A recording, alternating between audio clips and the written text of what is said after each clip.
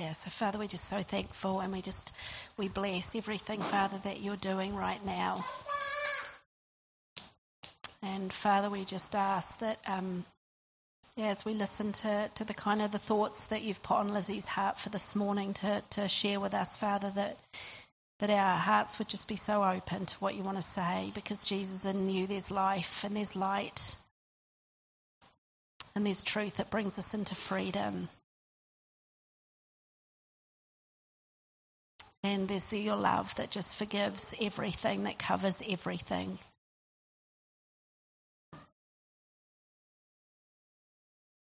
Yeah, so thank you, Father, that you have been good to us, Father, and you continue to be good to us. We thank you for your pursuit of each one of our hearts, whether we've recognised it yet or not, Jesus, that your love is chasing after us, because you've got so much for each one of us, and to know you so personally and deeply. So we just thank you, Holy Spirit. We just ask that you just keep speaking to us. Isn't that amazing? The abundance of God, that he gives us new life. Does anyone else think that's amazing? Yeah. Like, God could have stopped at the cross and at dealing with sins, but he wanted abundantly to bless us, to fulfill promises, to give us more than we deserve. So much more than we deserve. So we're called into this new life. So this is what we're going to be speaking about today. So yeah, Miriam messaged me and was like, do you want to speak on resurrection and new life and a story of someone who's living a resurrected life? And I was like, oh, this is going to be really positive and fun and a nice thing to talk about. So I was like, yeah, I'll do it. That sounds fun. But then, I don't know if it's a mistake, but I made the mistake of going to God and asking him who he wanted me to talk about today. And I really felt he put on my heart to talk about Stephen, the first martyr. Which seems a bit contradictory, doesn't it, to be talking about this amazing new life and resurrection, which we always tend to think of in the positive. And then God saying, no, talk about Stephen and martyrdom. So it's going to be a fun day. So when I was looking at the story of Stephen in Acts 6:8-7, if anyone wants to look at it in the Bible, just to make sure I'm like quoting it correctly, not going too dramatic with the story. So one of the things that stood out at the very beginning is that this man was causing a stir. And he was causing a stir because he walked with miraculous wisdom. He walked with God and all the power that the resurrection gave him. So he was causing a stir. He was annoying some really important people. And they'd really, really tried to use all of their arguments and all of their head knowledge to silence this man, to like put him to the side. But nothing can stand against resurrection power and the wisdom of God. So they decided, with their worldly wisdom, that they needed to tell some fibs and make up some lies about Stephen. So they said that he was blaspheming against God, which meant that he was pulled in front of the Sanhedrin, the court of the day, with some of the greatest minds in the area came to kind of judge him. And so we've got to bear in mind that Stephen had all of this wisdom and all of this anointing from God to cause a stir. And I don't know about you, but probably in that moment, I would be inclined to maybe defend myself and to use my wisdom for myself to save myself from jail or death or many other things. But luckily, Stephen wasn't operating out of the wisdom of the world, but he was operating out of the wisdom of heaven. And the wisdom of heaven, as we've covered in a previous series to this one, the wisdom of heaven always glorifies and honors God. And so he used this opportunity to remind the Jewish leaders in the Sanhedrin that a transition had occurred, that there was an opportunity for new life. And he did this by reminding them of their history, that they'd not been very good in the past when they transitioned from slavery to the promised land, honouring God and understanding the ways in which God provided for them. And so he told them the story of the transition from the wilderness into the promised land, which is the precursor story to the life of sin, to the new life that Jesus gives us on through resurrection. So he tells this story, and they don't seem to like being told that they don't know what they're talking about, basically, that they've missed something. Because how would you feel so these people hold their history and their story as the complete God's honest truth and fulfillment of everything, and they're waiting for the Messiah, but they don't believe that Jesus was the Messiah. And this guy's coming along and he's saying, look, you weren't really great at understanding how to walk in promise before, and so I'm giving you this opportunity now. This is the life that you can live to walk in promise. But they didn't like this because they were still so stuck in the law and in needing to understand things with their mind and needing to control things that they couldn't see the truth that was in front of them. So I wanted to delve a little bit more into the backstory of what Stephen was sharing, and looking actually at Joshua and how we're called to move from the wilderness to the promised land. So how we're called to transition from the forgiving of our sins at the cross to walking the new life and promise. So there are a couple of things that I wanted to touch on. So everybody probably knows the famous verse where it says, "Have I not commanded you? Be strong and courageous. Do not be afraid. Do not be discouraged, for the Lord your God will be with you wherever you go." How many people know that verse? Have heard that verse? Have seen it printed on something? It's a really, really good one. It's nice and encouraging. But when you actually delve into it, what is God actually asking us to do? And if you look at the Hebrew root of the word courage, I've always wanted to do this when I preach, the root of the word, I sound like so smart. But it was a major revelation to me when I looked at the root of the word courageous, the Hebrew root of the word courageous in this, because God isn't just commanding you to be courageous, to go step up, do things, but the root of courageous actually, it means to kind of be a little bit ridiculous, to do things that don't make sense. So he's calling us to be strong and to go and do things that don't make sense, like to go and cross over a river into an occupied land that has these giants. They've been reported back to having all these giants and these people with armies and swords and walled cities. So God's saying, I'm commanding you to go and do that ridiculous thing. That's what it means. In the kingdom of God, to have courage is to follow the word of God, the command of God, and to go and do the ridiculous thing. So how many times do we stop and think, oh, I don't want to do that. That's a bit ridiculous. I know I do that a lot. Am I the only one? But yeah, we forget the command of the Lord to go and do the ridiculous things that he commands. So that's one of the things that I wanted to pull out of the original Joshua story, and that Stephen is reminding the Sanhedrin is that God isn't logical. He's kind of going to do things that are miraculous and a little bit ridiculous. Things that don't make sense and things that can't be understood and can't be contained by human understanding or power.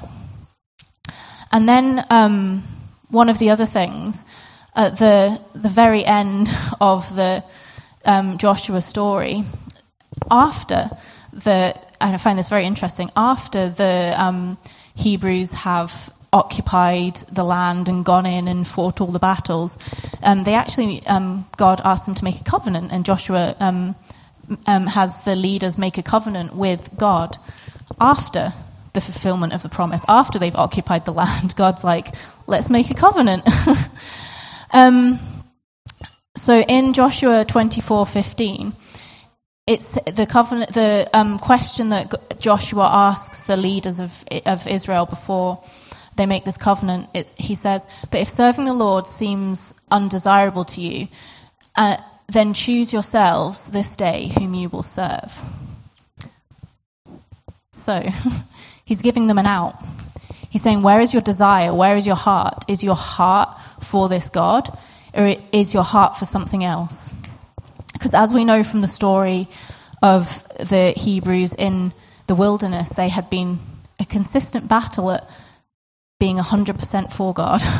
That they had been wanting to go back to the old ways, to live the old life, to serve the idols and the things that served them, because it was a big, risky, scary thing to actually be all in for God. So God will meet us in our promises, meet us in going into the promised land, will give us promises, but he's always asking, who do you serve? Are you 100% for me? Or are you for yourself? So going back to the Stephen story, the end of the story is probably pretty evident of who Stephen serves, because he gives up his life for God. But he doesn't, when he is going to be stoned, he isn't left on his own, but something miraculous happens. That not only is God with him, which was the original promise that God gave about people who go into and occupy the promise, that he was not just with them, but the whole of heaven opened up above him. And Stephen fixed his eyes on who he was serving, where his desire was, where his heart was, on the person who was making him do the ridiculous, to not defend himself with all the wisdom that God had given him, to not argue his way out of this situation, to not bow down to the idol of hi Elijah, to the idol of the law that had been set up, but instead to live his life with the fulfillment of the law, which was to live his life with his eyes fixed on Jesus. And so not only was this like an internal thing that he was experiencing, but the whole of heaven opened above him. And yeah, so with that little story, I wanted to kind of put some thoughts into your mind of how are you learning to walk in promise? What are you doing to walk in promise? Because I think it's a thing that we need to learn, we need to practice, and is going to be unique to each one of us. We're going to have a specific thing that God is going to fix our eyes to, that is going to mean that our old life can no longer be appealing to us, but our desire is for the promise and the new life that God has us in and is completing for us. Sometimes, the world is not perfect. The world is really challenging. And especially when you're called to this life to be set apart, to be different, you're going to be in a continual cycle of being pulled in front of the Sanhedrin. And I mean, hopefully, none of us are going to be martyred. But we're constantly in this cycle of being pulled before the Sanhedrin. It might not be in an official court, but it could be with friends that you have, with family that you have, with fellow believers that are questioning the promises that God has said to you, that's questioning the ultimate promise that God is going to bring you life in abundance, that they're wanting you to continue to live in old patterns and in your old life, because guess what? They don't want to give you up, because they don't want to follow you into the promised land, because they're scared of the giants. So we're constantly in our life going to be pulled up in front of the Sanhedrin, and our resurrected life, the life that we're living, the life that we're displaying, is going to be challenged. And we have that opportunity when that happens to go with the wisdom of the world, to just say, okay, I'll be like you because, it's not that bad. I can just, try again tomorrow, which is okay if that happens. But we also have the opportunity to glorify God like Stephen did, to say, actually, no, this is the truth, that I have transitioned into a new place, that I am living into a new place, a new life. Come and join me. because this is where life is. This is where all truth is. This is the only way to live. And all the time that we're saying, oh, well, that's good for you, but this is where I'm going, that also, we need to drag people with us. This is why Stephen was giving this speech in the Sanhedrin, was like not to defend himself, not to save himself from death, but actually to say, you need to transition, guys. Like, you've not been very good at seeing transition in the past and giving up your idols. You need to give up the old law and transition into this new life. That is the last thing that Stephen chose to do with his life. The last thing he chose to do to honor God was to say, there's a new life now, like a new way of living.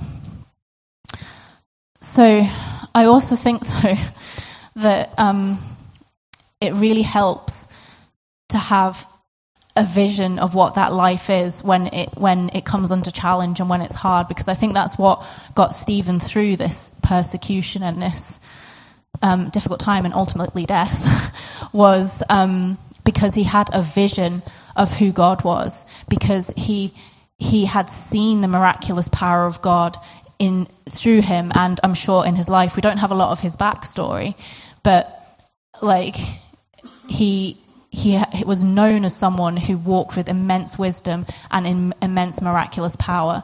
And I think sometimes some of us will have seen that in our life. We will have seen the miraculous power of God come through.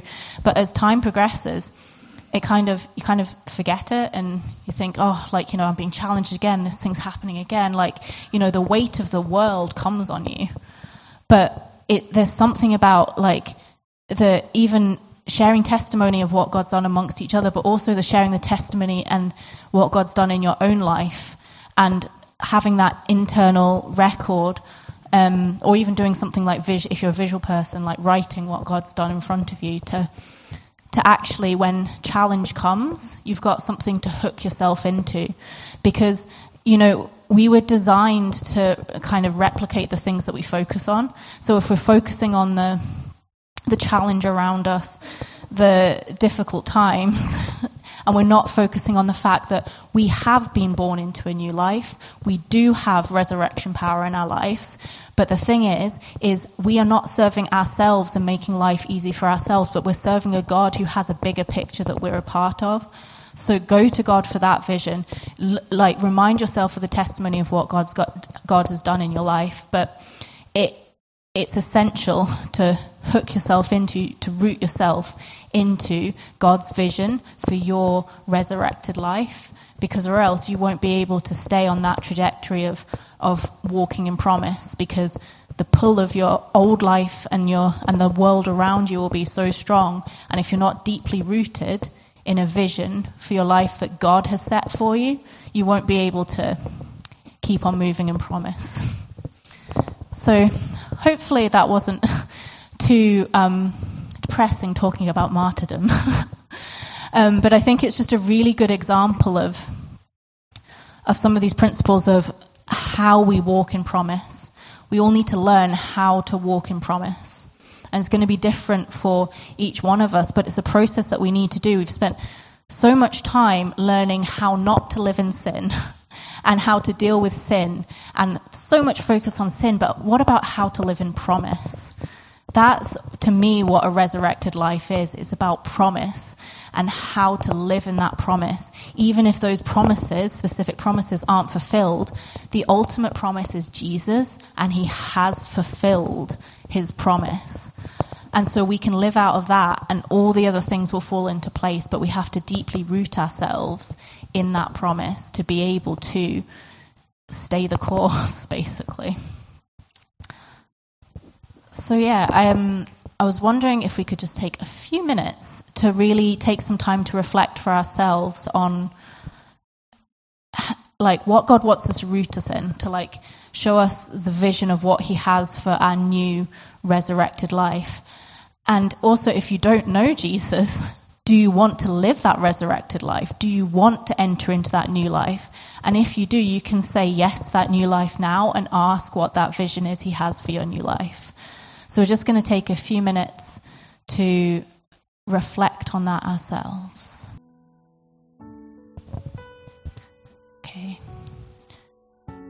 So I strongly encourage you, if anything has come to mind or God's spoken to you about anything, to write it down, because it's amazing how quickly we forget what God has said. But I also just wanted to add, learning to walk in promise is a journey. It's not about suddenly one day you're going to be different. So when I started doing this, rooting myself into the promises of God and being I want to 100% reflect the kingdom of God and not be like the world. Literally the next day, I had the biggest challenge to it. So I'd had this big thing the night before, in prayer with God. And I was I'm going to be 100% for your kingdom, because everything I do here on earth, is going to, pave the way for the coming of Jesus. I was a little bit, over the top, but I was yeah, I'm going to be 100% for the kingdom and do everything and just profess your name everywhere. And I went into work the next day, and, I had the opportunity to share with my colleagues about, so God healed me from a really bad gluten allergy many years ago. And I had this opportunity to share, because we were talking about gluten allergies, and they're oh, how did you get over yours?